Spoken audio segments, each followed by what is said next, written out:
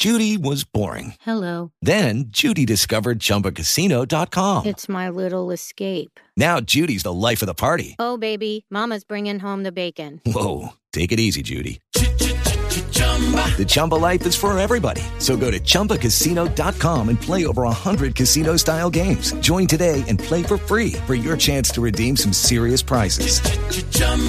ChumbaCasino.com. No purchase necessary. Void where prohibited by law. 18 plus terms and conditions apply. See website for details.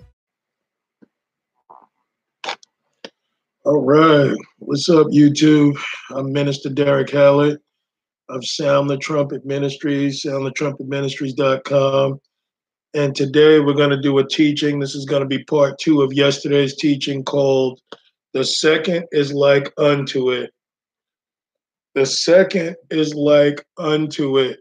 Now, we know that yesterday we talked about the first and great commandment of the law, and we got to break down and talk about all these things concerning those who would, love the Lord, what the benefits were, and not fulfilling the first and great commandment, which was something that if we don't pay attention to, then we're going to miss out on. So, this is the second part, which is the second is like unto it. And I think we're going to get some understanding on what this is. And as we're going to find out, the second commandment is very much like the first. And if we don't fulfill the first, we can't fulfill the second. But we got to often ask ourselves, why would God in the beginning, show us his love? And it was simply because he wanted our love to be, distributed, or he wanted his love to be distributed, not just to him, but how to love your neighbor right. And when you think about that, there's a lot of sinners out there that think that God is some type of egomaniac, that he's got to get all the praise, all the glory, and all the honor. But the bottom line is, when you look at this situation, God is also trying to elevate us in the same love, that we may have the same love towards our brother. So if anything, that really glorifies God, but it also pushes you and I up to the place of becoming children of God, which is a beautiful thing. And when you think about our Lord, he's long suffering. He is love, he's faith, he's peace, he's joy, he's all these magnificent things that you can only have in the spirit. So it's just amazing how he can take someone like you and I, who are wretched sinners, and make us children of the highest. If we obey him and partake of his spirit, then we can distribute that love to others righteously. All right, what's up, Brother Lang? How's it going? All right, so, let's get right in, because I don't want to waste a lot of time. Let's go to Matthew 22, as we did yesterday, and let's go to verse 35. Okay, Matthew 22 and 35.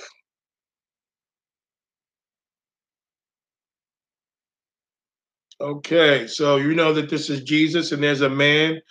It says that one of them, which was a lawyer, asked him a question, tempting him and saying, Master, which is the great commandment in the law? Jesus said unto him, Thou shalt love the Lord thy God with all of thy heart, and with all of thy soul, and with all of thy mind. This is the first and great commandment of the law, or the first and great commandment. Then he says, and the second is like unto it. Thou shalt love thy neighbor as thyself. On these two commandments hang all of the law and the prophets. So as you know, what we're looking at right now is about loving the Lord your God with your heart, mind, soul, and strength. Okay, and that's the first. We covered that yesterday. The second half is to love your neighbor as yourself. He says on those two commandments to hang all of the law and the prophets. Now, I gather, and I know that this is true, that when Jesus says to fulfill all the law and the prophets, or to hang all of them on those two principles or those two commandments, then that has to be the fulfillment of the law. Why did God send his son into the world? So that he can send you and I, the love that he is all about, that we can distribute it to our neighbor. That's the fulfillment. But can you believe there are people today that will try their hardest, okay, to preach a doctrine talking about we must keep the Mosaic law and we must keep the new covenant, and they think that that's the fulfillment of the law, and it's not. The fulfillment of the law is to hang everything on first loving the Lord your God with your heart, mind, soul, and strength, and then to love your neighbor as yourself. On those two, he says, to hang all the law and the prophets. I don't want to keep repeating this, guys, but I want people to have some understanding that unless you fulfill the first, you won't fulfill the second. Now, there's a lot of people out there, that believe that they love their neighbor. Hopefully, when we get through with this study, that will hold to be true. But one thing we must understand is our God is selfless, and you and I need to be selfless. If we are not selfless, then we cannot serve the Lord. If you've got your best interest at heart, you cannot be a partaker in the kingdom of God, because if God the Father and God the Son, had their best interest at heart and they only thought about themselves, you and I wouldn't be here. We had a forefather that did that once. He thought of himself. And you know something? You and I are still living with that curse today that we're fighting to get through to be made righteous in God's eyes, and why we have to be born again, because that old gene pool was corrupt through self-seeking, going against God and desiring the things for himself. We have to be a new creation in Christ where we consider our brethren more than ourselves. Let's go to Luke 10 and let's look at verse 17. Luke 10 and 17. And after that, I'm going to go into prayer. But I want to get to Luke 10 and 17 to make a few key points. And then from there, we are going to go into prayer and we're going to get heavy into the lesson. Oh, man. And thank you for the prayers, guys. I feel so much better. I feel like my cold has passed away. It felt like it went away the moment, the study ended. So I know that there were brothers and sisters out there praying for me. So I appreciate it greatly. Brother Jake, hey, Sister Sarah, Sister Tara, how's it going? Good to hear from you guys.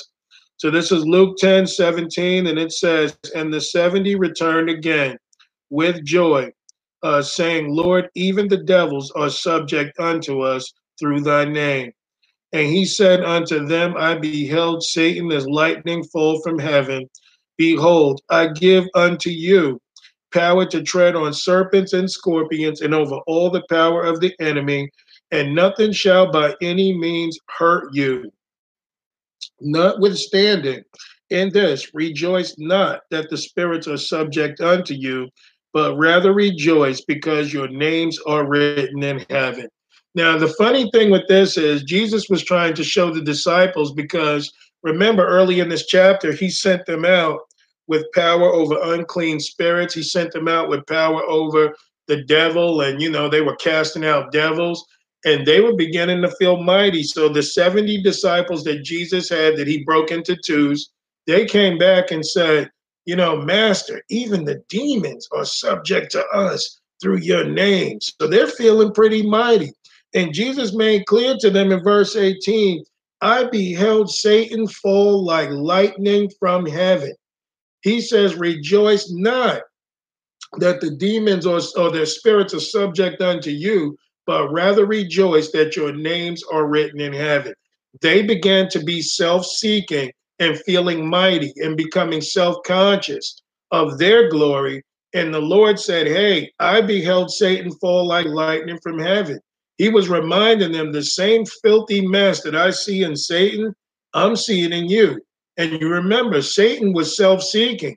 Satan was worried about self, and because of that, what happened? Satan was kicked out. So the Lord is telling them, don't rejoice over the subjects being, over the demons being subject to you. You rejoice that your names are written in heaven and that you're doing the work of the Lord.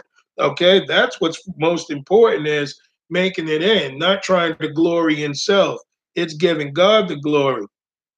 So he says in verse 21, in that hour, Jesus rejoiced in spirit and said, I thank thee, O Father, Lord of heaven and earth, that thou hast hid these things from the wise and prudent, and hast revealed them unto babes. Even so, Father, for so it seemed good in thy sight. So there's a beautiful thing that the Lord is saying, thank you that you have hid the kingdom of heaven from the prudent and the wise, those proud individuals, those that were self-righteous, thought that they were something.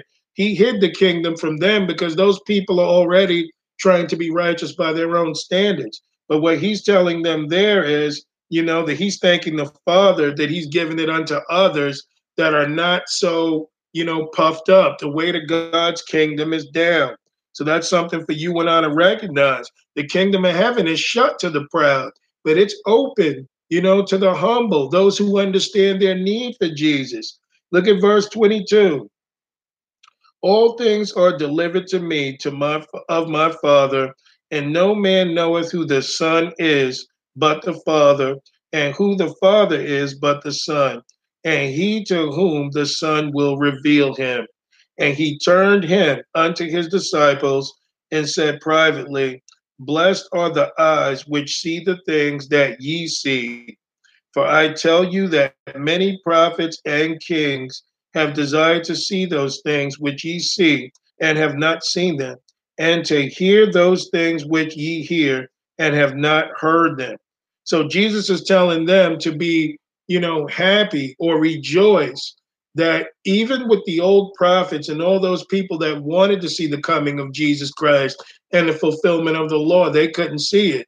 But you see, these guys are in a privileged time period, and so are you and I, that we can be partakers of the Spirit of Jesus Christ and truly be sons of God. Look at verse 25. And behold, a certain lawyer stood up and tempted him, saying, Master, what shall I do to inherit eternal life? He said unto him, What is written in the law? How readest thou? So, the Lord was directing him back to the law, saying that the law really didn't change. It's just that we can finally live it out in the spirit, but God's word, even unto this day, still reads plain. So he says, What does it read? Look at verse 27. And he answering said, Thou shalt love the Lord thy God with all thy heart, and with all thy soul, and with all thy strength, and with all thy mind, and thy neighbor as thyself. And he said unto him, Thou hast answered. Write this. He said, Thou hast answered this right. This do, and thou shalt live. So Jesus was telling this man because the man obviously knew what the law was. And Jesus said, Okay, well, if you do these things, then you will live. He didn't say anything about keeping the Sabbath. He didn't say anything about what day you worship. He didn't say anything about sacrificing bullocks or going up under the old Mosaic law or eating unclean or eating clean foods and all this other stuff. Now, there is something that the Bible talks about later on about not eating food with blood in it, that our food should be well cooked. Okay, that's what the disciples knew later on was a part of the doctrine. But the bottom line is Jesus makes it plain. If you fulfill the first and second great commandments of the law, then all you got to do is live at that point. Why? Because that's the fulfillment of what God came to you and I. But look at this. Look at verse 29. But he, willing to justify himself, said unto Jesus, And who is my neighbor? And Jesus answering said, A certain man went down from Jerusalem to Jericho and fell among thieves, which stripped him of his raiment and wounded him and departed, leaving him half dead. And by chance there came down a certain priest that way, and when he saw him, he passed by on the other side. So there's a priest from the same hometown that saw this man robbed and beaten, and he passed by on the other side. But a certain Samaritan, as he journeyed, came where he was, and when he saw him, he had compassion on him, and went to him and bound up his wounds, pouring in oil and wine, and set him on his own beast. Excuse me. And set him on his own beast, and brought him to an inn, like a hotel or motel, and took care of him. Gonna drink some water. Enemies attacking. All right, so he says that he took him and had mercy on him. So this Samaritan, which was a part of what you would call like the mongrel, mixed up Jews. They were kind of Jews, but they were kind of mixed Jews. Now you had a priest that was of the Israelites, looked and saw the man beaten up across the street. This Samaritan, who was of another, group of people, saw that this, Israelite was beat up, and he went to take care of him, regardless of them being different. So he says in verse 35, and on the morrow, when he departed, he took out 2 pence and gave them to the host and said unto him, take care of him, and whatsoever thou spendest more, when I come again, I will repay thee. Which now of these three thinkest thou was neighbor unto him that fell among the thieves? And he said, he that shewed mercy on him. Then said Jesus unto him, go and do thou likewise. So you see, it didn't matter that this guy was of another race. He still cared for his brother. And that's why I can't believe that the Hebrew Israelite doctrine is going and lasted as long as it did, because Jesus is making clear your neighbor here, okay, is anybody that is willing to love his neighbor. Anyone that's willing to love his neighbor and love his Lord is fulfilling the first and second great commandments of the law. It's not about your race. It's not about where you come from. Do you have the life of Jesus Christ in you that loves your neighbor, that shows selflessness? So this is something for us to think about, because Jesus looked at a man of another race and understood perfectly well that man is fulfilling the will of the Lord. And what you're going to find out is the Old Testament and the New are going to tie together on this, that there is no dissimulation, as many false doctrines today try and promote and teach. And it's not just the Hebrew Israelites. You got KKK members that believe deep down that, the real Christians are white, or you've got these groups in Europe that believe that all the children of Israel were white and this and that, and they're all Europeans. None of that stuff matters before God. The bottom line is, are you a Jew inwardly or outwardly? Because if you're one inwardly, then you fulfill the law of the Lord. Okay? When you're one outwardly, your race is not enough to save you, and God doesn't care anything about it. Nothing about it at all. All right. So, guys, I want to go into prayer, and then we're going to get really heavy into this teaching, and you're going to find how the Old and the New Testament come together and how we ought to love our neighbor. Heavenly Father, in Jesus' name, Lord, we come before you with bowed heads and humbled hearts and contrite spirits, thanking you once again, Lord, for another day not promised to us. And Lord, we ask that you forgive us of our sins and our iniquities and our shortcomings and our transgressions and those things that place a veil between you and us. Lord, I'm grateful for this time with my brothers and sisters, Lord, that you've given us yet another day to be partakers of your word, to be edified by your spirit, that we may choose life and not death. And I pray, Lord, for the brethren that are out there, that you open their eyes, their ears, and their hearts, and that you give them understanding as to loving your neighbor, Lord, that we are to fulfill and continue in your love and continue in your joy, that we might love others, that they may also seek eternal life. Because, Lord, if we're not preaching the gospel to them, if we're not telling the unsaved who you are, then it's very doubtful that we love our neighbor. Because the fulfillment of the law is first to love you, and then to distribute that love to our neighbors, Lord. So I just pray that you give us new hearts, that you give us new minds, that you take selfishness out of the midst, that your people may have an understanding as to what brings you joy. And Lord, I pray that no man's heart be heard tonight, that no flesh be glorified, that but you, Lord, may get the glory, and that your spirit of teaching may come upon us and give us a new understanding.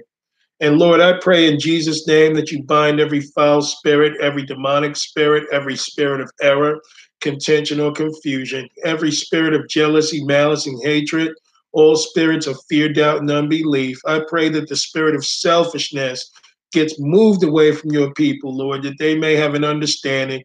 That spirit of racism, Lord, that it be moved away from your people, because Christians are supposed to be odorless, colorless, and tasteless, and like water, Lord, but bringing life wherever we go, which is you in Christ Jesus. For you are the King of Kings, you are the Lord of Lords. You are faithful, just, and true, and worthy of all praises. We pray and we ask that all these things be done for your glory and your honor alone. In Jesus' name we pray. Amen. All right, so let's move on. I want to get to, let's go to Exodus chapter 20 to make a point, and then we're going to make a few Old Testament points, and then we're going to get right into the fulfillment of the law, which is to love your neighbor. So let's go to Exodus chapter 20. Exodus 20, and I want to begin at verse 12. Now, you guys remember what we talked about yesterday were the first 5 commandments. The first 5 commandments of the 10 commandments is about loving the Lord your God with your heart, mind, soul, and strength. That's what they were given, okay? But man really couldn't do it because he didn't really have the Holy Ghost, but we've got the Holy Ghost today. The second 5 of the law is to love your neighbor. So that's what we're going to be focusing on right now. We're going to pick it up at verse 12. Okay, so this is Exodus 20. Let's look at verse 12. He says, honor thy father and thy mother, that thy days may be long upon the land, which the Lord thy God giveth thee. Now, some people can say, is my mother and my father my neighbor? Absolutely. And he says to honor them. Honor them is so much higher than respect. Honor them is to put them in a place that, it's almost like reverential fear, because, the Bible tells us in Ephesians chapter 6 that in the beginning of it, that we are to love our parents, or honor our parents. And he says it's the first commandment with promise. Okay, because one of the promises that the Lord is bringing forth here, that our days will be longer upon the land if we honor our parents. So God takes this very, very serious. Why? Because the family unit is supposed to be a reflection of the image of God. You've got father, you've got mother, and you've got son. I'm not calling the Holy Ghost a mother. I'm just making the point that the family unit is a reflection of the Spirit of God, or God's image. So Jesus never did anything aside from his Father, and Jesus and his Father are one. So to honor God is to honor your parents. It is to love them like you love your neighbor, but it's to hold them in very high regard. So I'm not saying you have to agree with everything that your parents say, but it is important that you honor them and that you love them, because this is what God calls for us to do. So let's look at verse 13. He says, thou shalt not kill. Okay, thou shalt not commit adultery. So if you love your neighbor, you're not going to sleep with his wife. And if you love your neighbor, you're not going to kill him. Okay, this is thou shalt not steal. So you're not going to take any possessions that belong to your neighbor. And then it says, thou shalt not bear false witness against thy neighbor. So lying on somebody is not a victimless crime. Like you claim, you might say something behind someone's back and it never gets back to them. That's still not loving your neighbor, because you're defaming your neighbor before other people. And this is something that you and I need to think about. So look at verse 17. It says, thou shalt not covet thy neighbor's house. Thou shalt not covet thy neighbor's wife, nor his manservant, nor his maidservant, nor his ox, nor his ass, nor anything that is thy neighbor's. So you understand here that the Lord was making it clear that you're not even supposed to be greedy after or lusting after things that belong to your neighbor. Okay, to love your neighbor is to let your neighbor live and do what he needs to do, okay? God, you got a relationship with him, God will bless you also. But the thing is a lot of people covet after what other people have. And what does that bring about? Dissimulation, jealousy. You know, it brings about malice and hatred, things that should not be in the body of Christ, because we are to be one body of one spirit connected to the Lord. All right. So I just wanted to bring that point forward that you guys can see that the last five of the Ten Commandments are about loving your neighbor. Now, let's get an example of someone who didn't love their neighbor. Let's go to Genesis chapter 4. Genesis chapter 4. And let's begin at verse 1. Keeping all those things in mind that we talked about, guys, that we just mentioned in Exodus chapter 20, watch them all play out right here in Genesis chapter 4.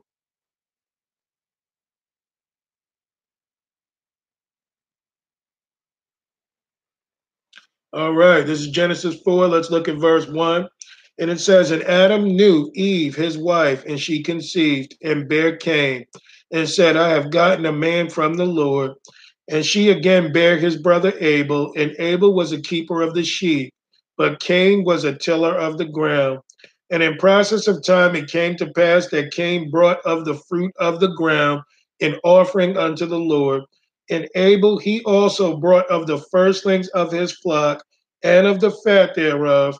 And the Lord had respect unto Abel and to his offering, but unto Cain and his offering he had not respect. And Cain was very wroth, and his countenance fell. Now, this can even be brought to not loving the Lord your God. I could have actually taught on this yesterday, and it still would have been on point. Abel gave the Lord the firstlings of his flock. He gave the Lord his absolute best because Abel truly loved the Lord. Cain gave the Lord an offering, but he gave him something that he had in his group, but it wasn't his absolute best. So it really showed in Cain's heart what he really cared about the Lord. The Lord wasn't worthy of his best. That's what Cain thought. So God had respect unto Abel's offering because Abel probably gave the Lord everything he had or everything of real importance. And Cain felt like, I need to keep a little bit for myself. So it says, verse 6, sorry. And the Lord said unto Cain, Why art thou wroth? And why is thy countenance fallen? If thou doest well, shalt thou not be accepted? And if thou doest not well, sin lieth at the door. And unto thee shall be his desire, and thou shalt rule over him. Now, what you notice here is the Lord is telling Cain, there's no need to get angry. There's no need to get wroth. There is no need to get jealous, Cain. All you've got to do is well. He says, if you do well, will you also be accepted? So, Cain, there's no need to get upset with me, or your brother. Man, all you've got to do is what is right. And that's the first and great commandment. And then he says, or your desire will be to you and you will rule over you. This is what you find a lot of in society today. Look at verse 8. And Cain talked with Abel, his brother, and it came to pass when they were in the field that Cain rose up against Abel, his brother, and slew him. So as you can see, Cain became jealous of his brother. He killed his brother in rage and in envy and jealousy because he didn't hearken unto the words of the Lord. You know what Cain's problem is? He had no desire to love God. Cain wanted to be accepted simply because he would have been the only one alive. Look at verse 9. And the Lord said unto Cain, Where is Abel thy brother? And he said, I know not. Am I my brother's keeper? So this tells you here with the very thing that that Cain just said. When God asked Cain, who just killed his brother, in a bloody rage, and the Lord said, Where is your brother? He didn't say, I don't know, Lord. He says, I know not. Am I my brother's keeper? So Cain had no love or respect towards his brother because he didn't realize that we are our brother's keeper. It is up to us to check on our brethren and see how they're doing. It is up to us to know how our brothers are doing in this walk and in this battle when we're sitting here dealing with the enemy. We're not dealing with the enemy alone. Do you know if your neighbor has anything to eat? Do you know if your neighbor has anything, is things going right in his family? How's his health? Does he need fellowship? Should you be going over with him the word of God that he may grow? You see, we are our neighbor's keeper. We are our brother's keeper.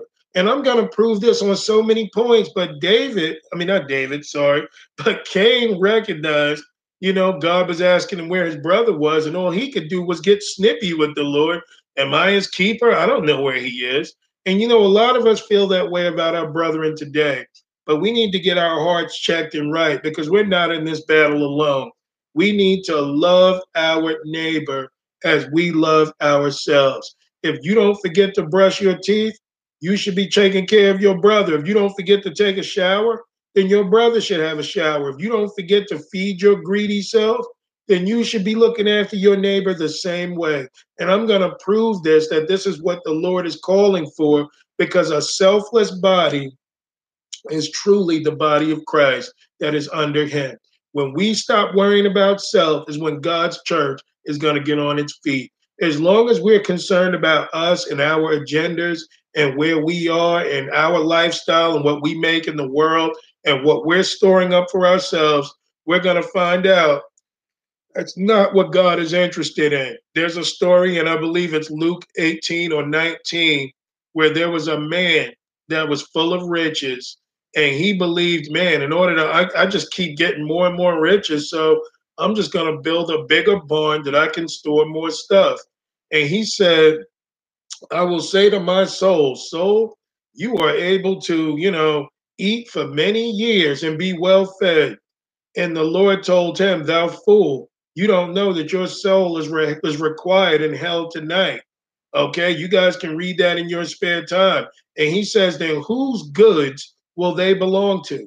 All that stuff you store in the barn for yourself, whose goods will they belong to once you die? You can't take any of this with you. These things are simply here to show our love towards our neighbor. That's what God is concerned about. But Cain didn't have love. And what did Cain ended up doing? Being banished from the Lord. You may as well say he received the mark of the beast. So I want to make another point here before we go into the New Testament. Let's go into Leviticus 19 and let's look at verse 1. Leviticus 19 and 1. Thank you, Jesus.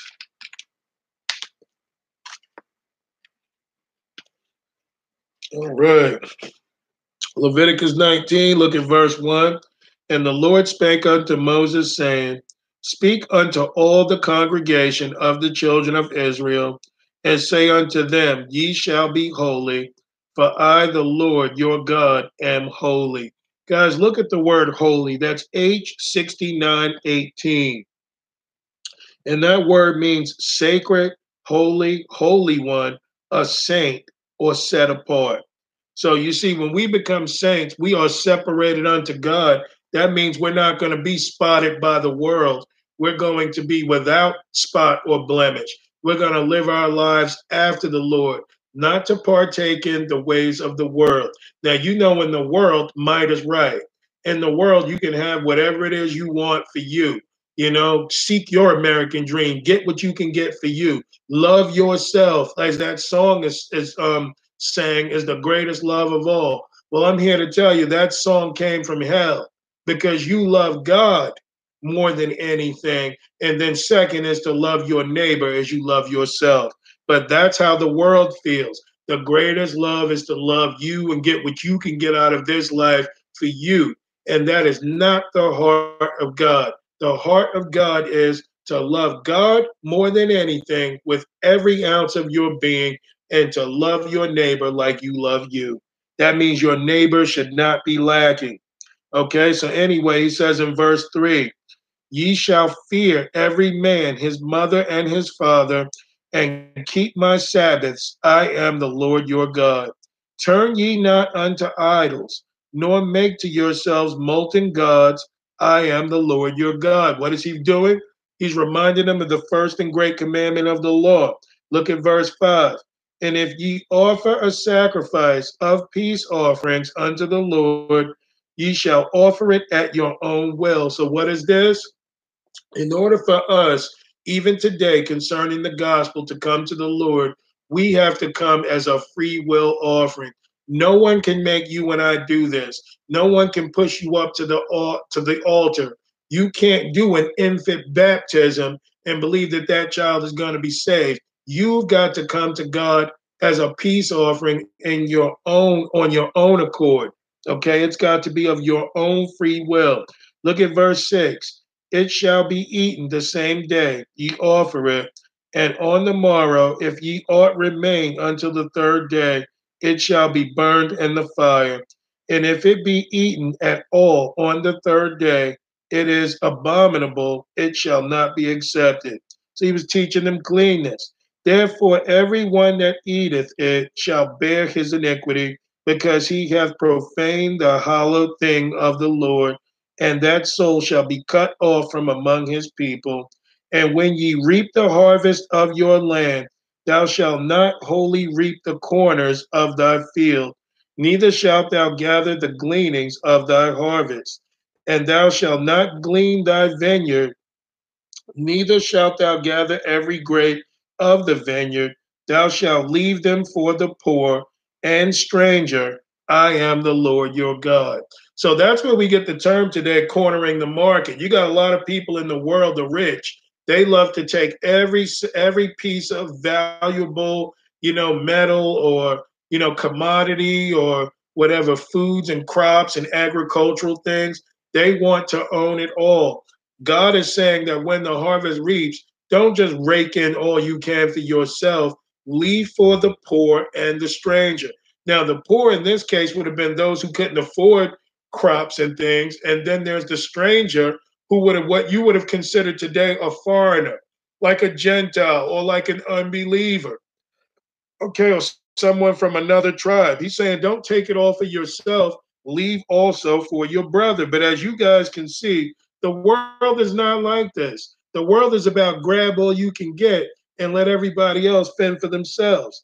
That's why Satan is the God of this world, because that world spirit is not the spirit of God. Look at verse 11. Ye shall not steal, neither deal falsely, neither lie one to another, and ye shall not swear by my name falsely, neither shalt thou profane the name of the Lord, of thy God. I am the Lord. So he's teaching them again how to love him and be righteous. And look at verse 13. Then he says, thou shalt not defraud thy neighbor, neither rob him neither rob him. The wages of him that is hired shall not abide with thee all night until the morning. So we're not supposed to be trying to take things that don't belong to us. But as a culture, as a society today, you see these things all the time, defrauding people. I mean, look at how the scales are balanced today. This government don't love you. This government will tell you that, you have to pay a mortgage, which means tax unto death, or agreement unto death. And then when you die, you still got, or you paid that off, you got to pay the taxes on it. Cars, if they're not, if you don't pay the insurance. I mean, there's always a hidden clause in this world that you can never truly own anything, because this world doesn't love its neighbor. This world is about what it can get out of you. That's why we truly, truly live in a matrix and not what God is calling us to be like. It says in verse 14, thou shalt not curse the deaf, nor put a stumbling block before the blind, but shall fear thy God. I am the Lord. Ye shall do no unrighteousness in judgment. Thou shalt not respect the person of the poor, nor honor the person of the mighty, but in righteousness shalt thou judge thy neighbor. So as you can see, guys, this is the holiness and the goodness of God, that if we truly love our neighbor, we're going to judge situations righteously. We're not going to favor somebody just because they're our cousin or our brother or our mother or father or friends, or even if they're poor, because you got some people out there, they hate the rich and they love the poor. So they talk negative about the rich, or will steal from the rich and give to the poor. God is saying that's not okay either. You have to judge righteously. You cannot be a respecter of persons with God. And in order to truly love your neighbor as the Lord commands us to, you cannot be a respecter of persons. You've got to judge every situation righteously. And the way to do that is with the word of God, which our court system has gotten away from. That's why you're seeing all kinds of craziness today. Look at verse 16. Thou shalt not go up and down as a talebearer among thy people, neither shalt thou stand against the blood of thy neighbor. I am the Lord. So you're not going to be favoring to kill anybody, and you're not going to be talking or telling secrets and talking behind somebody's back. That's not what God is calling for either. Why? Because it defames your neighbor. Look at verse 17. Thou shalt not hate thy brother in thine heart. Thou shalt in any wise rebuke thy neighbor and not suffer sin upon him.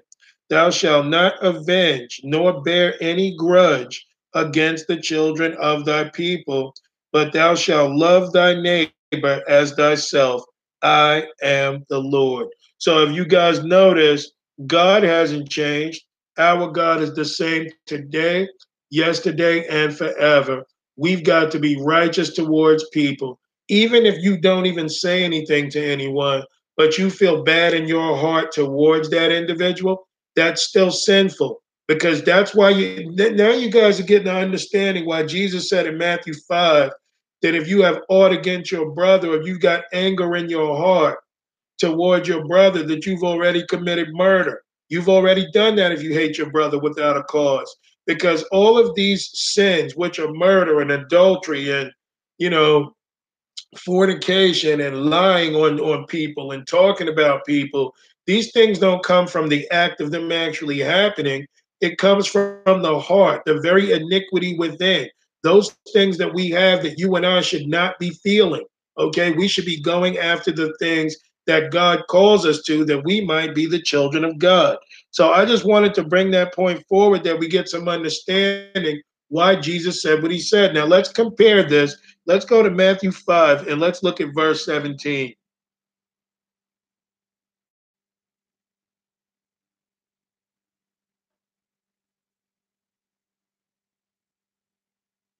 Matthew 5 and 17. Now I'm going to prove to you that this is the fulfillment of the law. I know a lot of people try and tell you a bunch of stuff.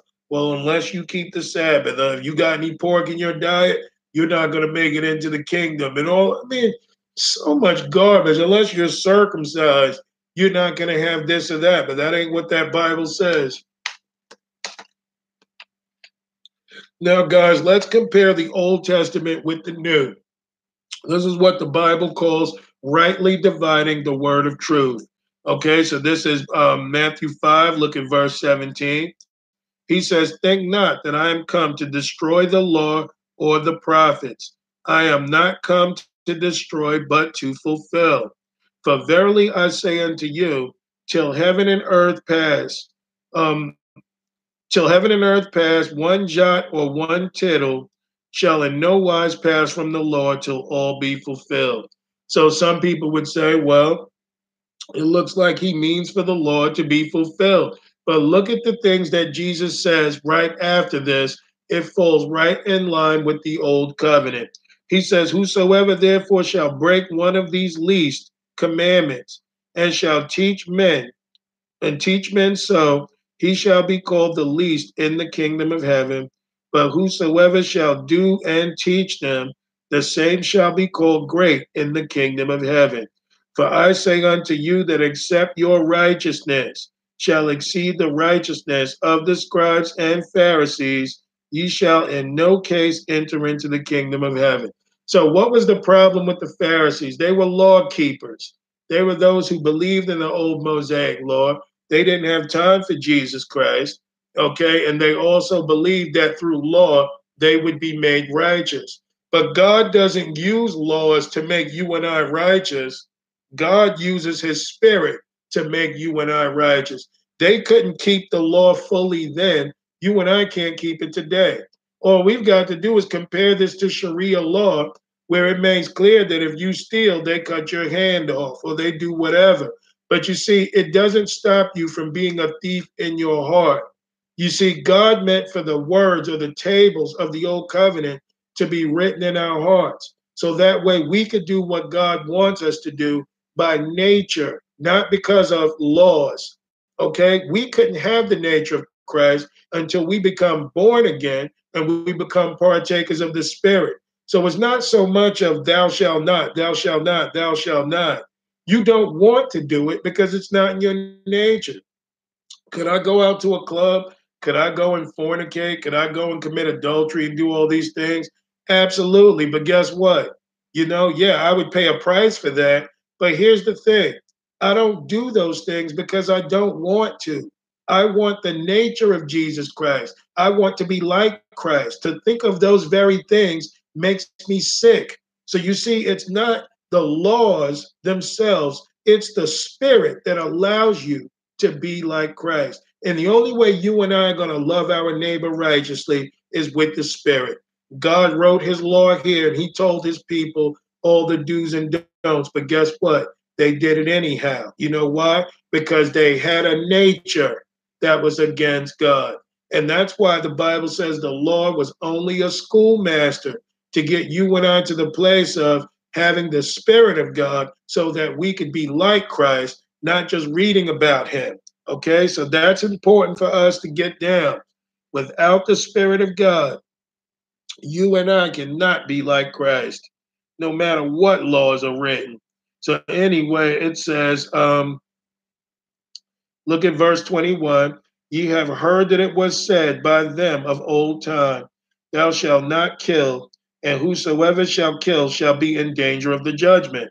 But I say unto you, that whosoever is angry with his brother without a cause shall be in danger of the judgment, and whosoever shall say to his brother, Raca, shall be in danger of the council. But whosoever shall say, thou fool, shall be in danger of hellfire. So it's not so much about killing someone in this case. He's saying, but I say to you, if you've even feeling that way in your heart toward your brother, you're already a murderer. And we're going to cover this and we're going to make this all make sense. But you see, if you guys haven't heard that teaching I did about 4 months ago, it's called Sin, Iniquity, Transgression, and Wickedness. If you guys get a chance, look it up. But it's going to break down each and every one of those, what they mean. But that's why the Bible tells us it's not the things that cometh out of a man, or the things that go into a man that defile him, but the things that come out, the things that are in our very hearts. Those things we need to check. When we don't like people for a certain reason, we need to really ponder that and figure out why. Because it's not in God's will for you to hate anybody or envy anybody or mean someone harm. So when we feel that way in our hearts, we need to get our hearts checked because the Lord is saying you're already a murderer if you feel that way in your heart towards someone. So when Jesus says, when I say unto you, the Lord is elevating himself above the old covenant. He's telling you that you need a new nature because of course this can't be kept in the flesh. So anyway, he says in verse 23, therefore, if thou bring thy gift to the altar, and there rememberest that thy brother hath aught against thee, leave there thy gift before the altar, and go thy way first, be reconciled to thy brother, and then come and offer thy gift. So what is the Lord telling us here? We can't even keep the first commandment. That's not good enough for God to love him with all your heart. If you have aught against your brother, then there's a broken link in this chain. You need to go make it right with him. And then you come to me where you and I can actually talk and be together and make it right. Because the Lord is making it clear here. If you've got a problem with your brother, then you've got a problem with me. You can't come before me in a corrupt heart or a heart that has ill will towards his neighbor, and then you want to come to me and be right. You can't do that. So you see, our God is no respecter of persons. He tells you, yeah, leave your gift here, go make it right with your brother, and then I will receive your gift. Man, what a God. He could be so into himself and just say, yeah, as long as you love me, that's all that matters. But that's not what God is looking for. God is looking for righteous people. He's looking for people that will reflect his glory and his spirit, that they will abstain from all appearance of evil and will hearken unto the voice of the Lord. That's what God is looking for. Guys, let's go all the way down because this is about marriage, divorce, all these different things. But I just wanted to make a point that we may understand why the Lord is calling us to do these things. So I just want to get down there. Let's see. Look at verse 43. So let's look at Matthew 5 and look at verse 43. He says, Ye have heard that it hath been said, Thou shalt love thy neighbor and hate thine enemy. But I say unto you, love your enemies, bless them that curse you, do good to them that hate you, and pray for them which despitefully use you and persecute you, that ye may be the children of your Father which is in heaven. For he maketh his sun to rise on the evil and on the good, and sendeth rain on the just and on the unjust. For if we love them which love you, or if you love them which love you, what reward have ye? Do not even the publicans the same? So Jesus is saying, how can that be any good if you love those who love you? God wants you to even love your enemies and pray for them, because you know something? Without the love of God being distributed to them, these people can't be saved. So you see, a lot of us carefully select who we want to, preach the gospel to, but that's not of the Spirit of God. We have to preach the gospel to every creature, just like Jesus says, if we love our neighbor. Oh, man. So look at verse 47. And if ye salute your brethren only, what do ye more than others? Do not even the publicans so? Be ye therefore perfect, even as your Father which is in heaven is perfect. So as you can see, guys, this thing is wholly about God. This thing is about us becoming children of the highest, being like God. So some people may say, man, it's hard to love my enemy. But you got to understand that that's the love that is in Jesus Christ. That's what Jesus Christ stands for. That's what God the Father stands for. If you can't love your neighbor, you can't partake in the nature of God. But to love your neighbor is to be like God. He says that, he pours his sun on the just and the unrighteous, and he pours his the rain on the just and the unjust. God sees to it that no one lacks, because God loves all. But he wants us to understand and love him, that we can be his children. That's what this whole thing is about. So let's move on. Amen, Sister Sarah. Sarah says you can compare the just and the unjust, just like that which Judas was given. The Lord knew that Judas was a son of perdition, but he still gave Judas a chance that Judas could have eternal life. Great point, Sarah. All right, so let's move on. I want to go to let's go to Philippians chapter 2. Philippians chapter 2.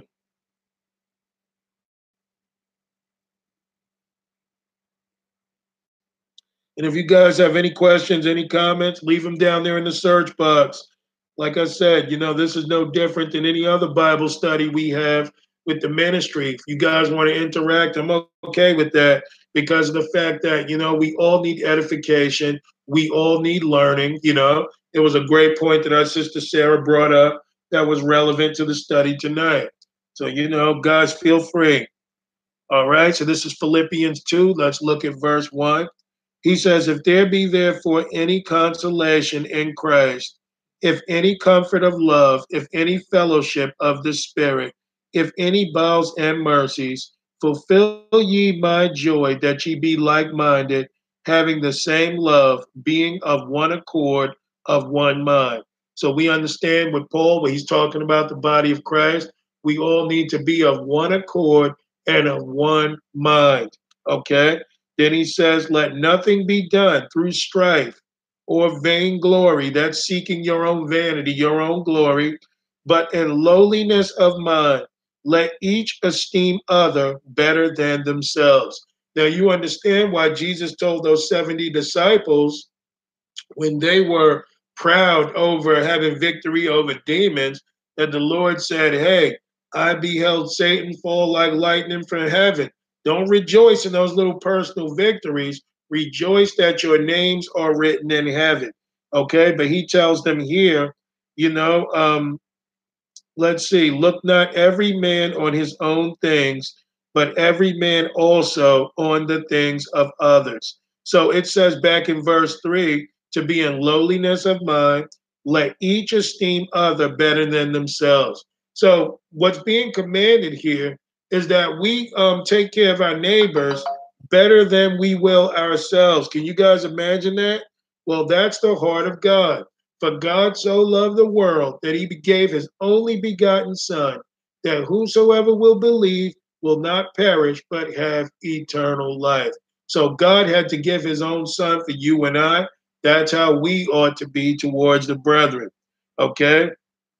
This gives you an idea of how far our hearts are away from loving the Lord our God with all our heart, mind, and soul, and loving our neighbor.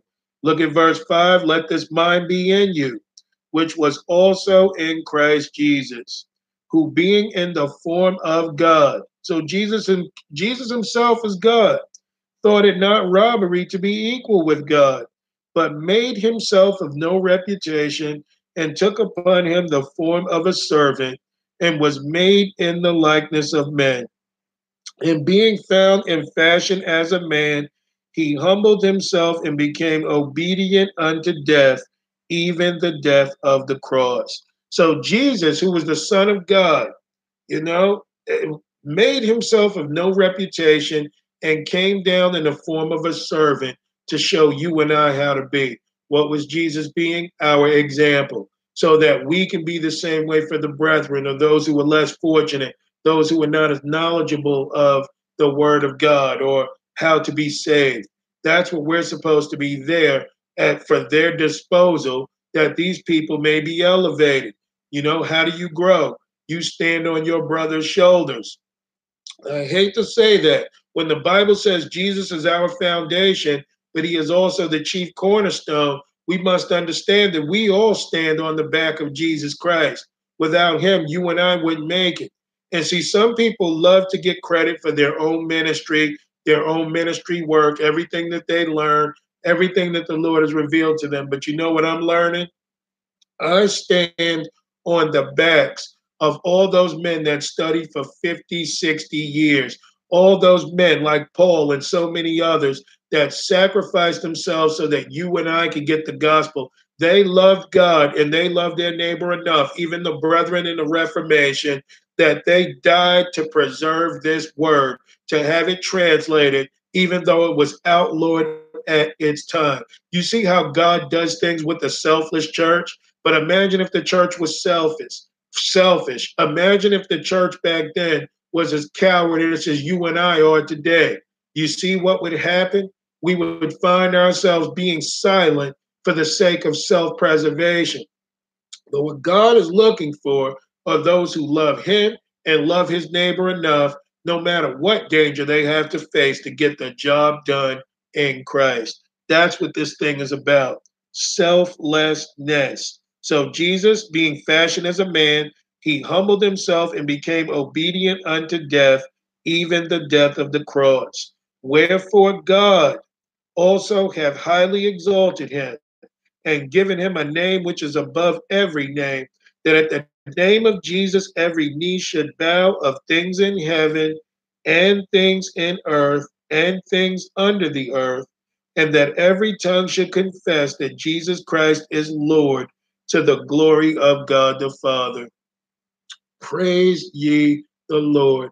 He came down to show you and I how this ought to be. If Jesus ever spent one day thinking about himself, you and I would not be here. The wrath of God would have fallen down on you and I, and we would have gone to hell. So, at the name of Jesus, we should all bow, and every tongue should confess that our Jesus is Lord. And because of that, that's the glory of God the Father. The work that Jesus did is the glory of God the Father. And that's why if we do what Jesus tells us to do, and we love our neighbor the way that we're supposed to love them, then we will also glory our Lord and Savior and our Father which is in heaven. That's what this is about, guys. That's what this is about. So it says in verse 12, wherefore, my beloved, as ye have always obeyed, not as in my presence only, but now much more in my absence, work out your own salvation with fear and trembling, for it is God which worketh in you both to will and to do of his good pleasure. So when we obey God, it's in him both to will and to do in his pleasure. We should be subject to the Lord that our God can be glorified. If that doesn't sound good to you, then you need to get you out of you. It's the you that's in the church or the I that's in the church that needs to be moved from the church because our God thought highly of us. Abraham thought highly of God that he was ready to sacrifice his own son. But the Lord tested him just to say, Abraham, now I know you won't withhold anything from me. But look at us today. And I'm not trying to put us down, guys. I'm trying to give us understanding of the heart of God and where we need to strive to be.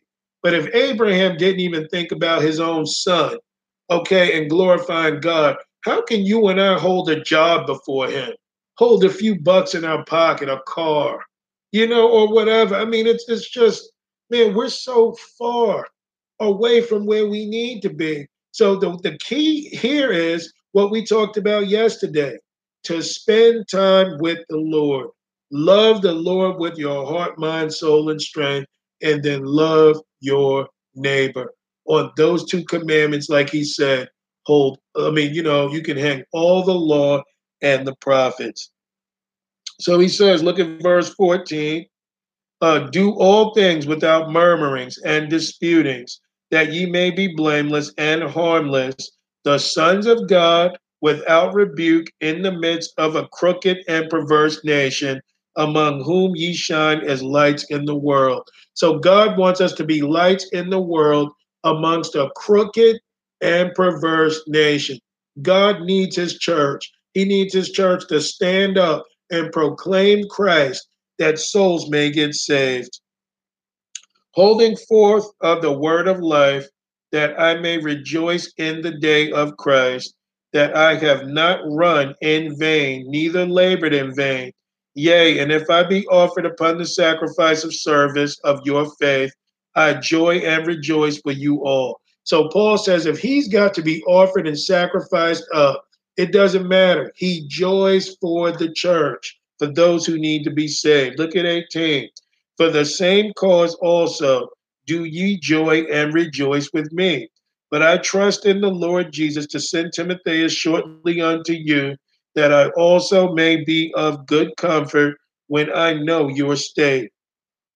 For I have no man like-minded who will naturally care for your state. For all seek their own, not the things which are Jesus Christ.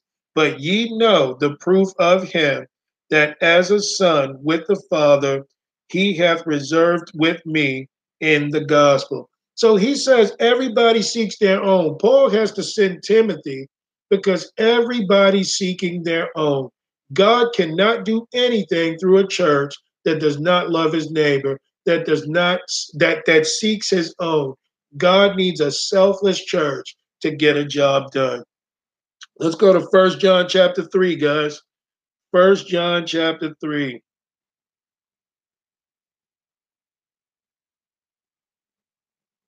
I love the word of God. Sarah says, and Satan knew that lies over years would make it popular. Yep, and a scapegoat. Yep, she's absolutely right. And that's something that we've got to be made aware of, are the lies and the tricks of the devil. Let's look at 1 John 3, guys. Let's find out how much we love our neighbor. 1 John 3, let's look at verse 1.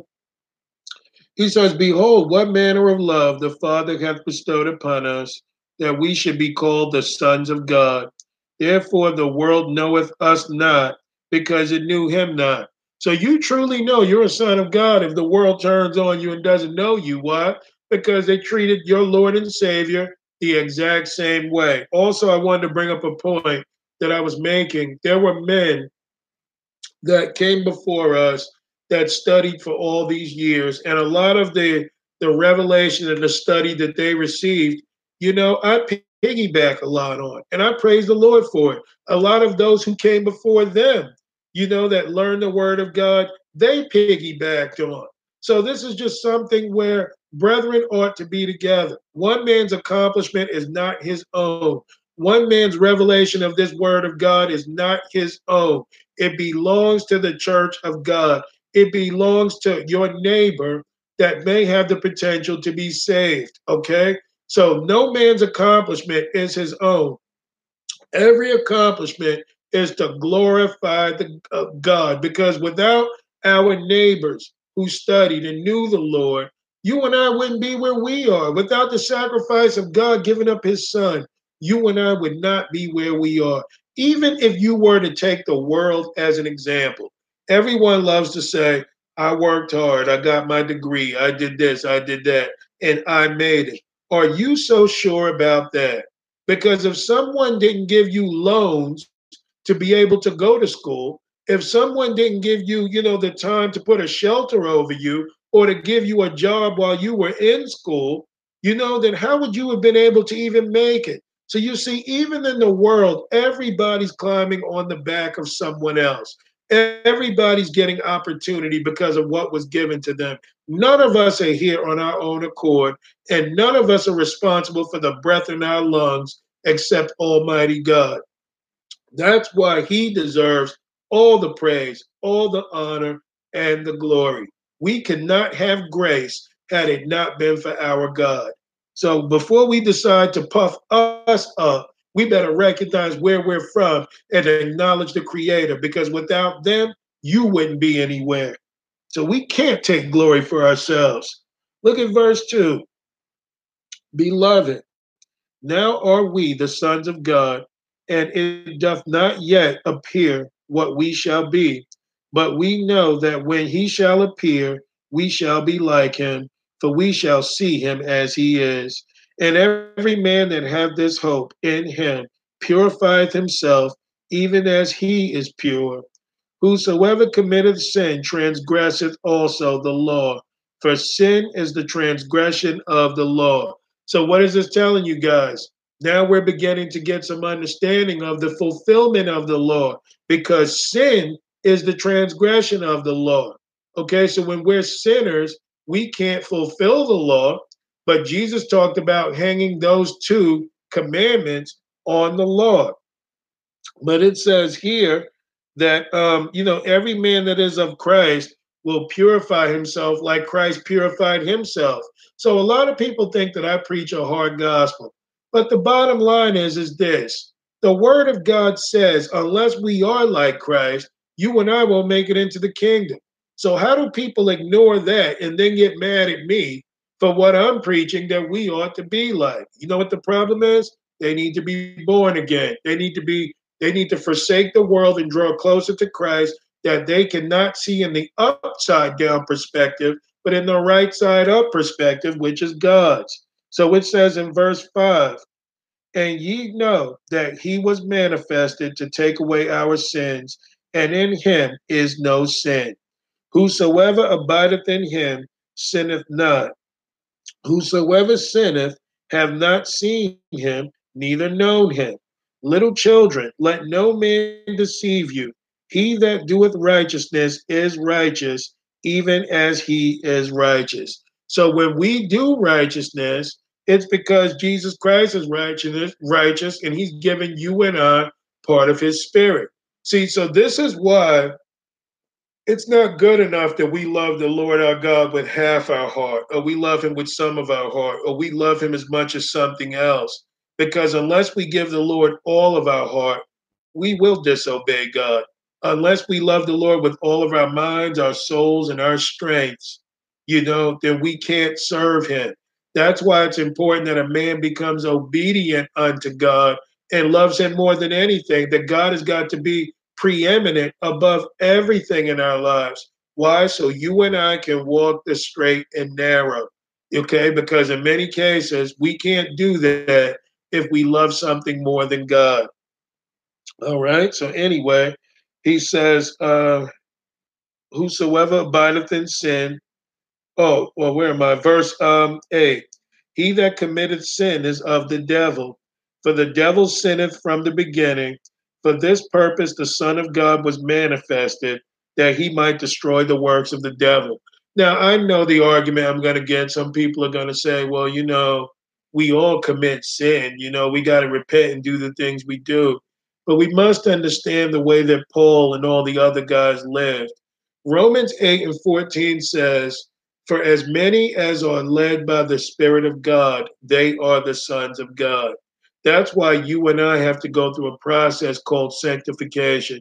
You and I have to get sanctified from all of the worldly things, all of the fleshly things that we grew up in. We might not have obeyed the Lord at some point, but then we get to the place of having more obedience. We get to the place of hearing God's voice. We get to the place of feeling God's spirit. The Holy Ghost, the closer you draw to God, will prick your conscience when something isn't right. Okay, like you may say something.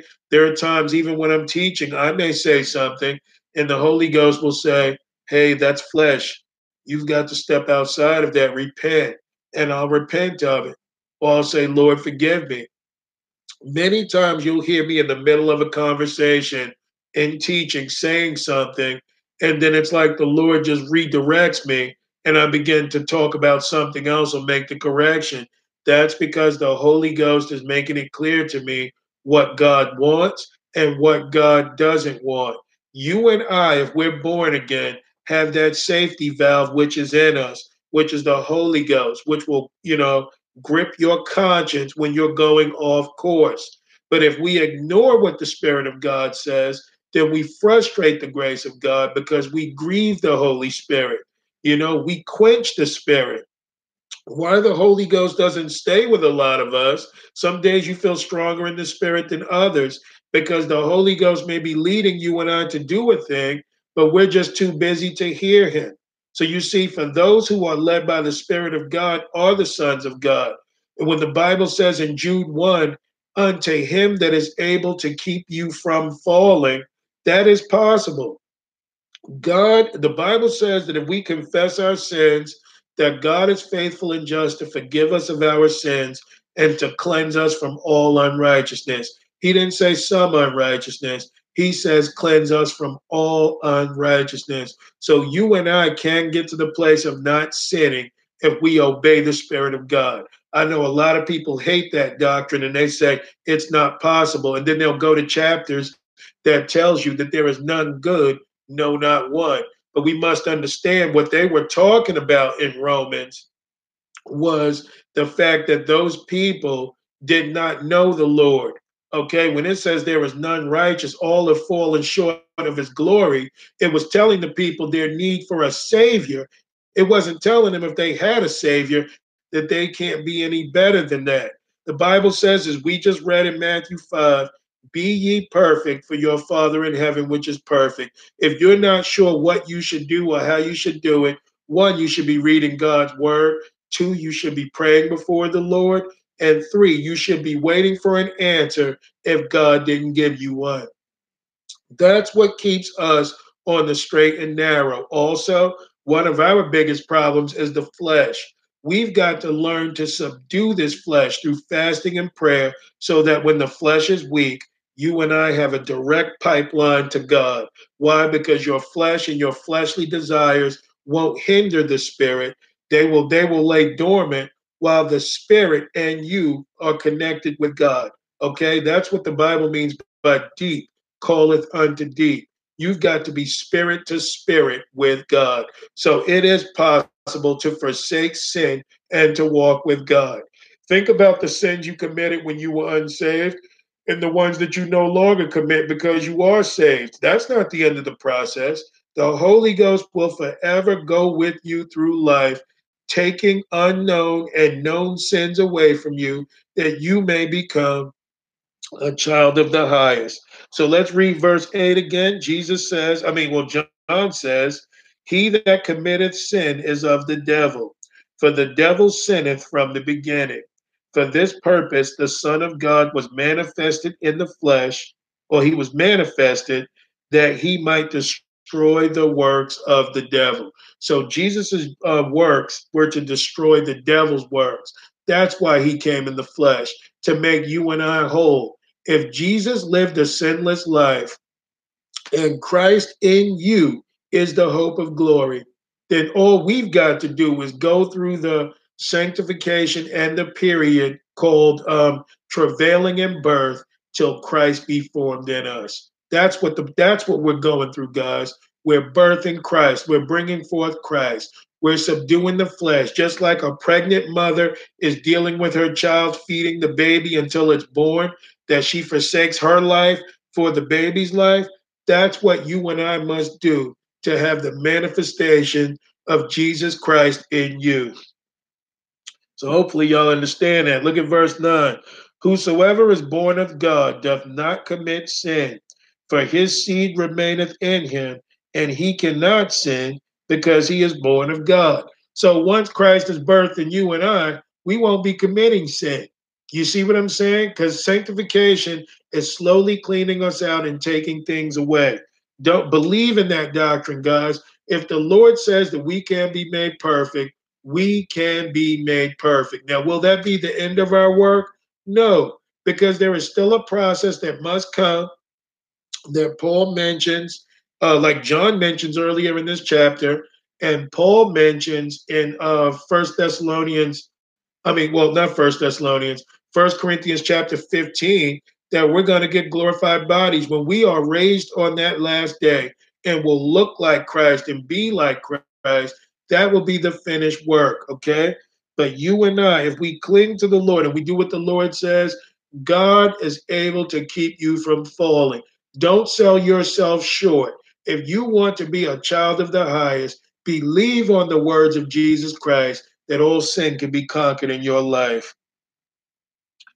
So, anyway, he says, look at verse 10. In this, the children of God are manifest, and the children of the devil.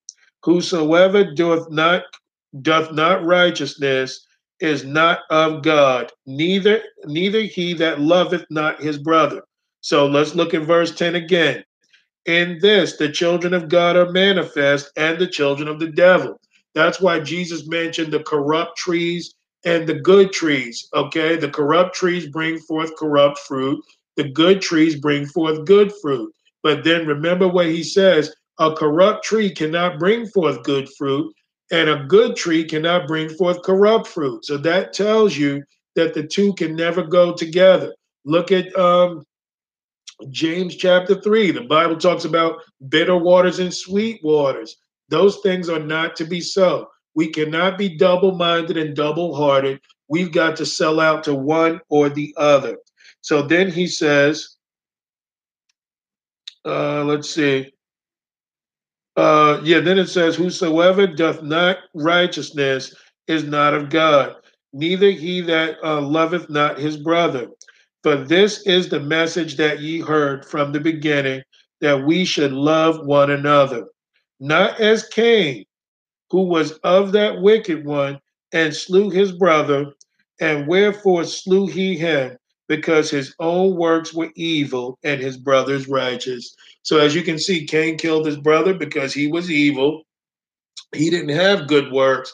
That's why the Lord told him, Cain, if you do well, you'll be sitting right up there with Abel. Don't get mad at brothers and sisters that have been baptized in the Spirit and drawn close to the Lord. If you and I do well, we will have the same things if we so desire to be. All right. So, anyway, look at verse 13. Marvel not, my brethren, if the world hate you. We know that we have passed from death unto life because we love the brethren. Um, he that loveth not his brother abideth in death. So you see how serious the second commandment is. If you don't love your brother, you abide in death. Whosoever hateth his brother is a murderer. And ye know that no murderer hath eternal life abiding in him. Hereby perceive we the love of God, because he laid down his life for us, and we ought to lay down our lives for the brethren.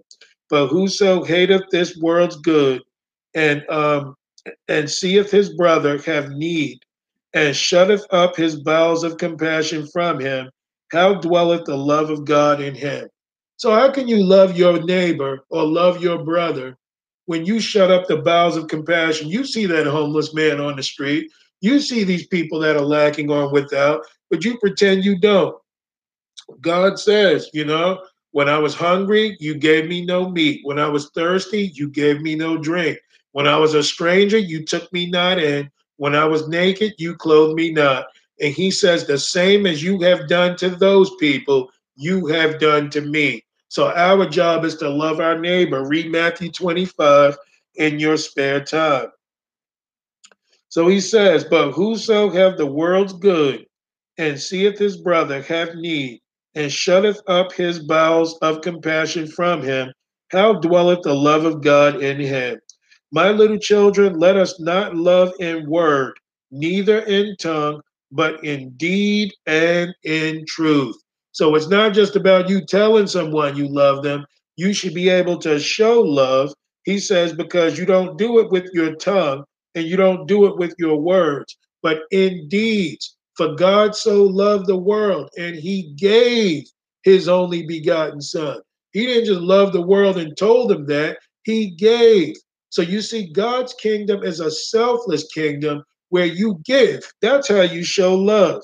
And you preach that gospel. That's why it says in deed and in truth.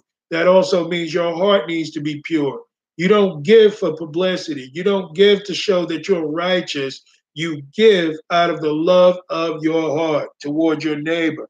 Look at verse 19. And hereby we know that we are of the truth, and shall assure our hearts before him.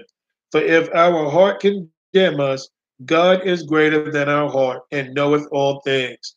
Beloved, if our heart condemn us not, then have we confidence towards God, and whatsoever we ask, we receive of him, because we keep his commandments and do those things that are pleasing in his sight.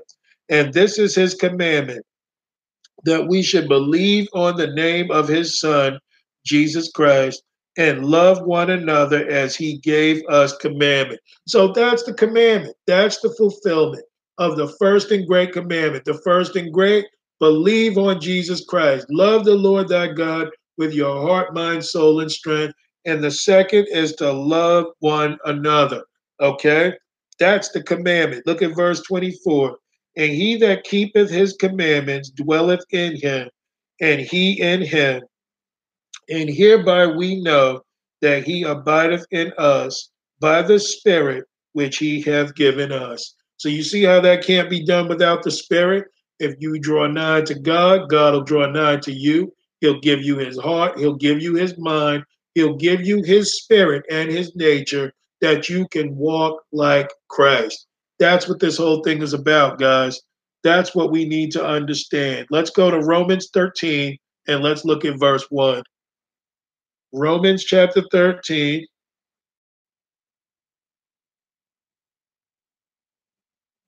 And let's look at verse 1. And you guys, in your spare time, because we won't have time to go there tonight, read Luke 16:19 through 31. That's the rich man and Lazarus. Remember? The rich man didn't love his neighbor. He thought he was the big man, but when he died, the very person that he passed by every day was being comforted, in Abraham's bosom, and he was in hell trying to make it and survive. Because once you go to the grave, man, forget it. If you didn't do what God is telling you to do, you're not going to make it into the kingdom. So in your spare time, read Luke 16:19 through 31.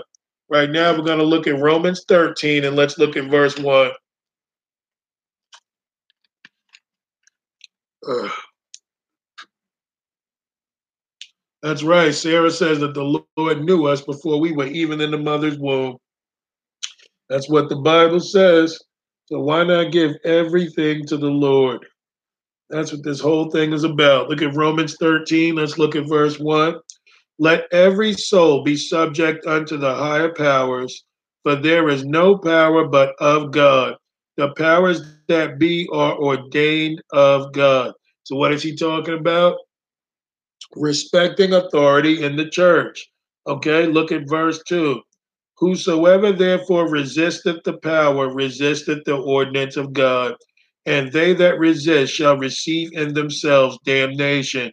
For rulers are not a terror to good works, but to the evil. Wilt thou then not be afraid of the power? Do that which is good, and thou shalt have praise of the same. Now, this is true. If we're Christians, even if it was like government or whatever we're dealing with, now we don't hold riots against the government. We stand for the living God.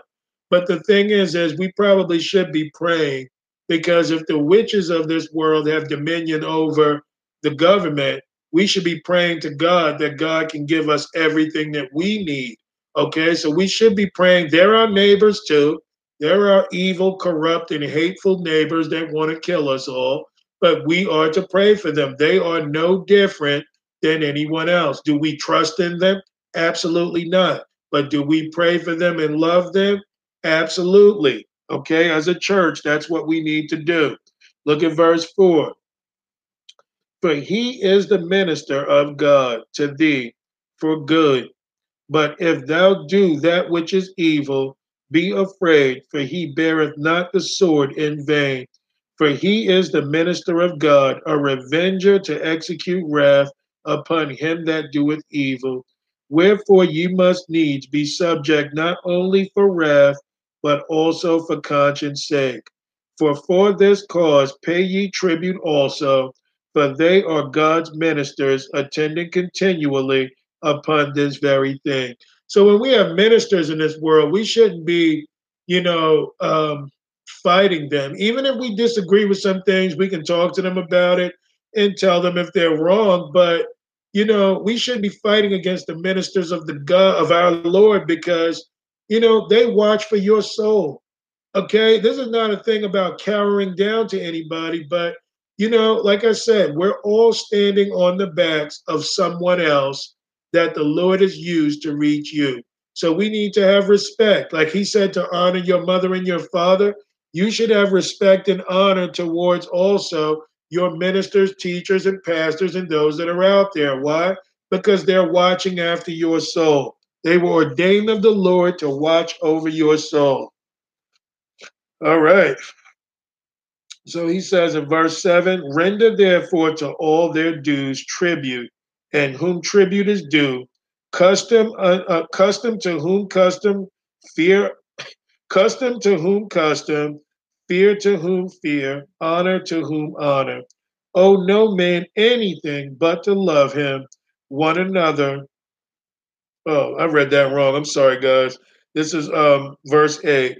Owe no man anything but to love one another, for he that loveth another hath fulfilled the law. So now we know what Jesus said about the fulfillment of the law, that not one jot or tittle would be taken away, because this was all about Jesus Christ himself, being sacrificed so that you and I could have the Spirit to fulfill the law. We couldn't fully love our neighbor, right? The way that Jesus loved us unless we had the Spirit of Christ, okay? So that's what he's talking about. So look at what it says in verse 8 again. Owe no man anything but to love one another, for he that loveth another hath fulfilled the law. For this, thou shalt not commit adultery, thou shalt not kill, thou shalt not steal, thou shalt not bear false witness, thou shalt not covet. And if there be any other commandment, it is briefly comprehended in this saying, namely, thou shalt love thy neighbor as thyself. Love worketh no ill to his neighbor. Therefore, love is the fulfilling of the law. And that knowing the time that now it is high time to awake out of sleep, for now is our salvation nearer than when we believed. The night is far spent, the day is at hand. Let us therefore cast off the works of darkness and let us put on the armor of light. That's a beautiful thing that we get to cast off all those wicked works and darkness, the ill towards our neighbor, the ignorance towards not knowing the Lord. He says to cast off that darkness and put on that armor of light, which is the Holy Ghost and God's righteousness. Verse 13 says, let us walk honestly as in the day, not in rioting and drunkenness, not in chambering and wantingness, not in strife and envying. So when it says walk honestly in the day, not rioting, that's like wild partying, okay? That's like getting drunk and going to clubs. You guys know what drunkenness is. Chambering is living with someone not married, okay? And then it says wantingness, nor not in strife and envying. It says, but put ye on the Lord Jesus Christ and make not provision for the flesh to fulfill the lust thereof. So if you and I put on Jesus Christ and we walk as Jesus Christ tells us to walk, we will not fulfill the lust of the flesh. So that's so important that we do that. All right. Last chapter of the night, guys, I'm going to go into. Let's go to Galatians chapter 5. Galatians chapter 5, and we'll be done from there. 1 second, guys. Galatians chapter 5.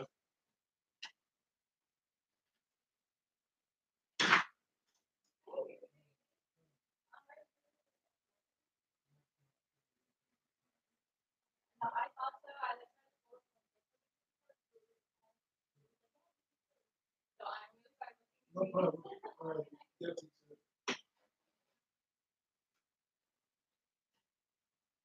Oh boy, I am so sorry about that, guys. I did not know I was going to get a knock at the door while I'm trying to do a message. It was the pizza person, but I didn't order any pizza. That would have been a nice gift for the Lord for the night. So let's go to where did I say go? Galatians chapter 5, guys, and we're going to conclude from there. Let's begin at verse 1, Galatians 5 and 1. Stand fast, therefore, in the liberty wherewith Christ hath made us free, and be not entangled again with the yoke of bondage. Behold, I, Paul, say unto you, that if ye be circumcised, Christ shall profit you nothing. For I testify again to every man that is circumcised, that he is a debtor to do the whole law.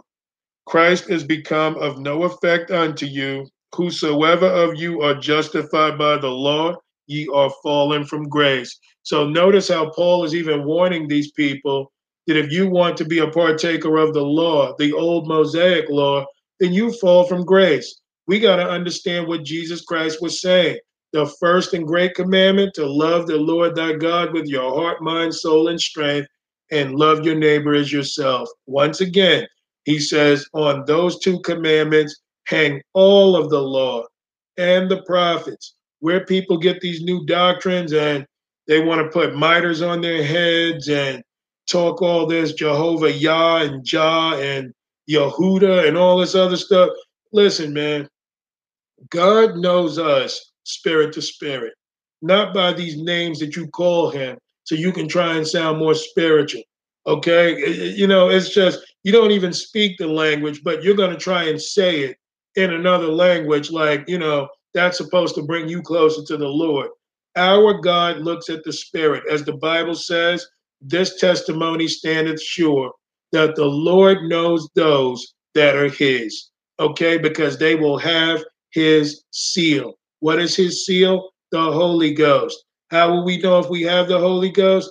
If we love the Lord our God with our heart, mind, soul, and strength, and we love our neighbor as ourselves. Outside of all that, we've got absolutely nothing but religious works and hearts that need to repent of their racism and hatred. Look at verse 2. Behold, I, Paul, say unto you, that if ye be circumcised, Christ shall profit you nothing. For I testify again to every man that is circumcised, that he is a debtor to do the whole law. Christ has become of no effect unto you. Whosoever of you are justified by the law, ye are fallen from grace. For we through the Spirit wait for the hope of righteousness by faith. So, how do we get the Spirit? He says, for we through the Spirit wait for the hope of righteousness, that's sanctification. And how do we get there? By faith, by believing in God, by believing in His word. And then we can fulfill what God calls us to. Look at verse 6. For in Jesus Christ neither circumcision availeth anything, nor uncircumcision, but faith which worketh by love. Okay, that's how we get somewhere, not by religious outside works and trying to keep the Mosaic law. We keep it by faith which works by love. Look at verse 7. Ye did run well. Who did hinder you that ye should not obey the truth? This persuasion cometh not of him that calleth you. A little leaven leaveneth the whole lump. So a little flesh, a little you, a little self in the midst, you leaven the whole lump. As we talked about in this two-part series, God is selfless. Our Lord and Savior Jesus Christ is selfless, and God's church ought to be selfless. When you add a little you, a little ideas of yours, a little flesh, things that are not of the spirit, a little of the world, you leaven, you ruin the whole lump. The whole lump falls down. All right. Anyway, look at verse 10. I have confidence in you through the Lord that ye will be none otherwise minded, but he that trouble you shall bear his judgment, whosoever he be. And I, brethren, if I yet preach circumcision, why do I yet suffer persecution? Then is the offense of the cross ceased? I would they were even cut off which trouble you.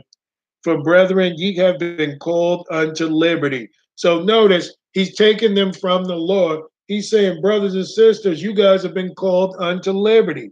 So that ought to make us happy. But wait a minute, read the rest of it.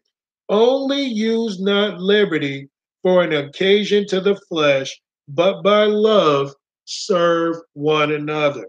So you see, that liberty should never be just for you to enjoy what you want in the flesh. He says, by love, serve one another. How can we serve? Some people may say, I'm broke, I don't have any money, I don't have this and that. Hey man, preach the gospel. Spend time with people. That's all people want. You know, that's fulfillment in the spirit. Tell them about Christ. Look at verse 14. For all the law is fulfilled in one word, even in this: thou shalt love thy neighbor as thyself. But if ye bite and devour one another, take heed that ye be consumed one of another. So to strike against your brother, guys, is to strike against yourself. See, people don't see that and understand that. They think if I go against this person, that I'm in good standing. But you see, to speak against him is to speak against you. That's why he tells us not to fight and devour one another, because if we do, we destroy ourselves. That's what the Lord is trying to bring forward to us. We've got to love our neighbor as ourselves. All right. But anyway, he says, look at verse 16. This I say then, walk in the spirit, and ye shall not fulfill the lust of the flesh. For the flesh lusteth against the spirit, and the spirit against the flesh. And these are contrary the one to the other, so that ye cannot do the things that ye would. So it's simple. If we walk in the spirit, guys, we can't fulfill the lust of the flesh. So you won't do the old sinful things that you used to do. You're going to fall in line with what God wants. If you spend time with God and be a partaker of what God wants, and you walk obeying the Spirit of God, Paul's making it clear here to the Galatians, you cannot fulfill the lust of the flesh. That's impossible. Look at verse 18. But if you be led of the Spirit, you are not under the law.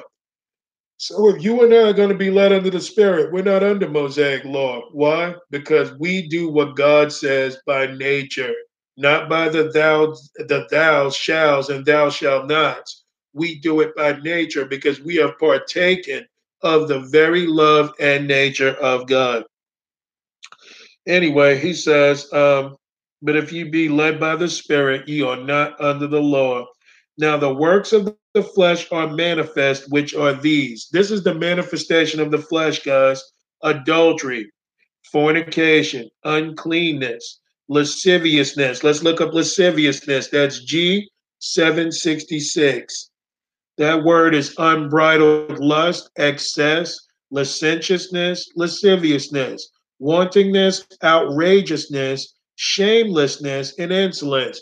So it's to pretty much be a pig. It's to live in indulgence. It's to go after all the things that you want for you.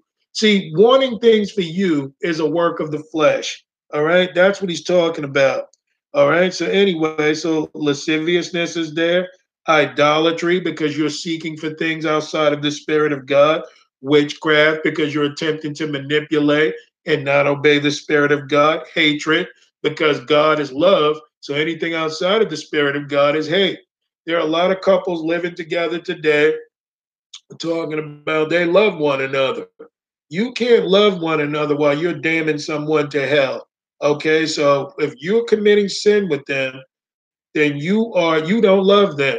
You love you and what you can get from them. Okay. So anyway, variance, emulations, trying to be someone you're not. That's not of the Spirit of God. Wrath, strife, seditions, heresies, envyings, murders, drunkenness, revelings, and such like of the which I tell you before, as I have also told you in time past, that they which do such things will not inherit the kingdom of God.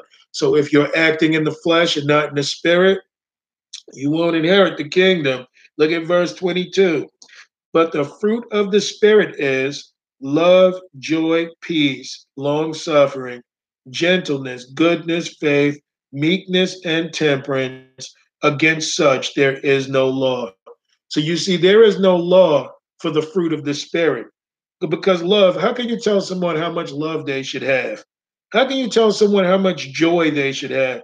How can you tell someone how much peace they should have? You can have peace in the midst of sorrow. You can have, you can have joy in the midst of sorrow. You can have peace in the midst of war. How long do you suffer? There is no law for that. There's no law on gentleness, on goodness, on faith, or meekness, which is humbleness. There's no law on self control, which is temperance.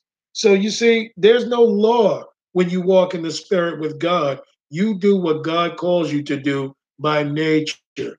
You and I can have as much Jesus Christ as we want to have. Okay? The door is open. All we've got to do is seek and ask and knock, and God will give you what you desire, but it must be of His nature. Okay, so we can be like Christ. If people are not happy with their walk, hey, I'm going to tell you the same thing that God told Cain. Why are you wroth? Don't you realize if you do well, will you not be accepted? So you see, we've got to cease to do evil, learn to do well. And the only way we're going to learn to do well is to spend time with God, be a partaker in His Word, have His Spirit imparted to us, that we can have the nature of Christ. He says, and they that are Christ, those who belong to Jesus, have crucified the flesh with the affections and lust. If we live in the Spirit, let us also walk in the Spirit. Let us not be desirous of vainglory, not seeking your own, and to provoke one another and to envy one another. See, we ought to love our neighbor. That's what this whole thing is about. So hopefully tonight people got some understanding of what the fulfillment of the law is. It is first to love the Lord thy God with your heart, mind, soul, and strength, and to love your neighbor as yourself. On those two commandments, our Lord Jesus Christ said to hang all the law and the prophets. So, let us spend time with the Lord and become like Him, that we can tell people about this Jesus, that they may have the same salvation as you. Any man that is out for self, that forsakes the assembly, that doesn't want anything to do with his brethren, man, that's not a Christian. That's not someone that loves the Lord. When you love the Lord, you are going to pray. You are going to look out for people. You are going to preach that gospel because that's the commandment that the Lord gave. So hopefully you guys understand what part 2 was about loving your neighbor. I just want to ask people out there, if you know you're not saved and nobody knows this more than you, then repent of your sins. Call out to God. Ask him to forgive you of your sins, that he will cleanse you from all unrighteousness. Believe in his death, burial, and resurrection, that he died for your sins 2,000 years ago, that he will cover you in his shed blood, okay, that you may have his spirit and live your life for him. But when you repent, guys, that means you turn away from it. That means the old things are passed away, and the old and the all things will become new. In order for us to get away from our struggles, we've got to cast those things out. We've got to do away with them so that we can walk with the Lord. Because if our God is righteous, we can't be partakers, or he can't be a partaker of unrighteousness. Okay, so in order to walk with God, we've got to forsake things and give it to him. All right, but just repent, guys, if you're not saved. Cry out to God, ask him to forgive you. Ask for his gift of salvation, and he will give it to you. Our God is faithful, he's just, he's fair, and he loves his people. If he didn't love us, he would not have sent his son, to save us from all unrighteousness. When Jesus was on that cross, he wasn't doing it for vainglory. He thought of you and I. So we need to give the Lord all and not some, that we may be with him. So I just want to say, to people out there, I love you, and I pray that these words prick your heart, because you see, to love your neighbor is to love the Lord. Those two go hand in hand. So I'm going to pray out now for all those who are listening. Heavenly Father, in Jesus' name, we thank you for this time of sharing. We thank you for the word of God. We thank you, Lord, for all that you do and who you are, and your great sacrifice that you made for your people. I pray, Lord, for all those who listen to this message, for those who couldn't listen in tonight, cover them in your blood, Lord. Heal them from all unrighteousness. Conform us to the image of you, Lord, that we may get a job done in you. Teach us to love our neighbor, Lord, as you say. Teach us to stop looking at us, Lord, because when Adam and Eve looked at themselves, that was the beginning of the fall. But if we stay connected to you, the true vine, the tree of life, the bread of life, Lord, then we will be fruitful and do those things that you say. So, Lord, I pray for a fervent desire in your people's hearts, that they come unto you, that they forsake the world, that they understand that aside from you, that they can do absolutely nothing. So I just pray for an outpouring of your spirit, Lord. I pray for an anointing on those people that are listening, those who want to serve you, Lord. I pray that you pour out with every ounce of who you are, that this world may know that you still have sons and daughters, and that our Lord Jesus Christ walks in every single one of them, that you may manifest yourself, Lord, to continue to destroy the works of the devil, and to set the captives free, and to bind the broken hearts, and to heal them that are bruised, that we may preach the acceptable year of the Lord. We pray, Lord, and we ask that all these things be done for your glory and honor. In Jesus' name we pray. Amen. So that's going to wrap it up for tonight, guys. Tomorrow we've got a pretty good teaching called The Most Rare Breed. That's going to be at 7:30 p.m. It's called The Most Rare Breed. So hopefully you guys can tune in. Should be a very good study, and I just want to say I love you all. I'm Minister Derek Hallett of Sound the Trumpet Ministries, soundthetrumpetministries.com. If you guys want to email me, you can email me at Derek, D-E-R-E-K, Hallett, Hallett, letter J at gmail.com. And I just want to say I love you all. Have a good night.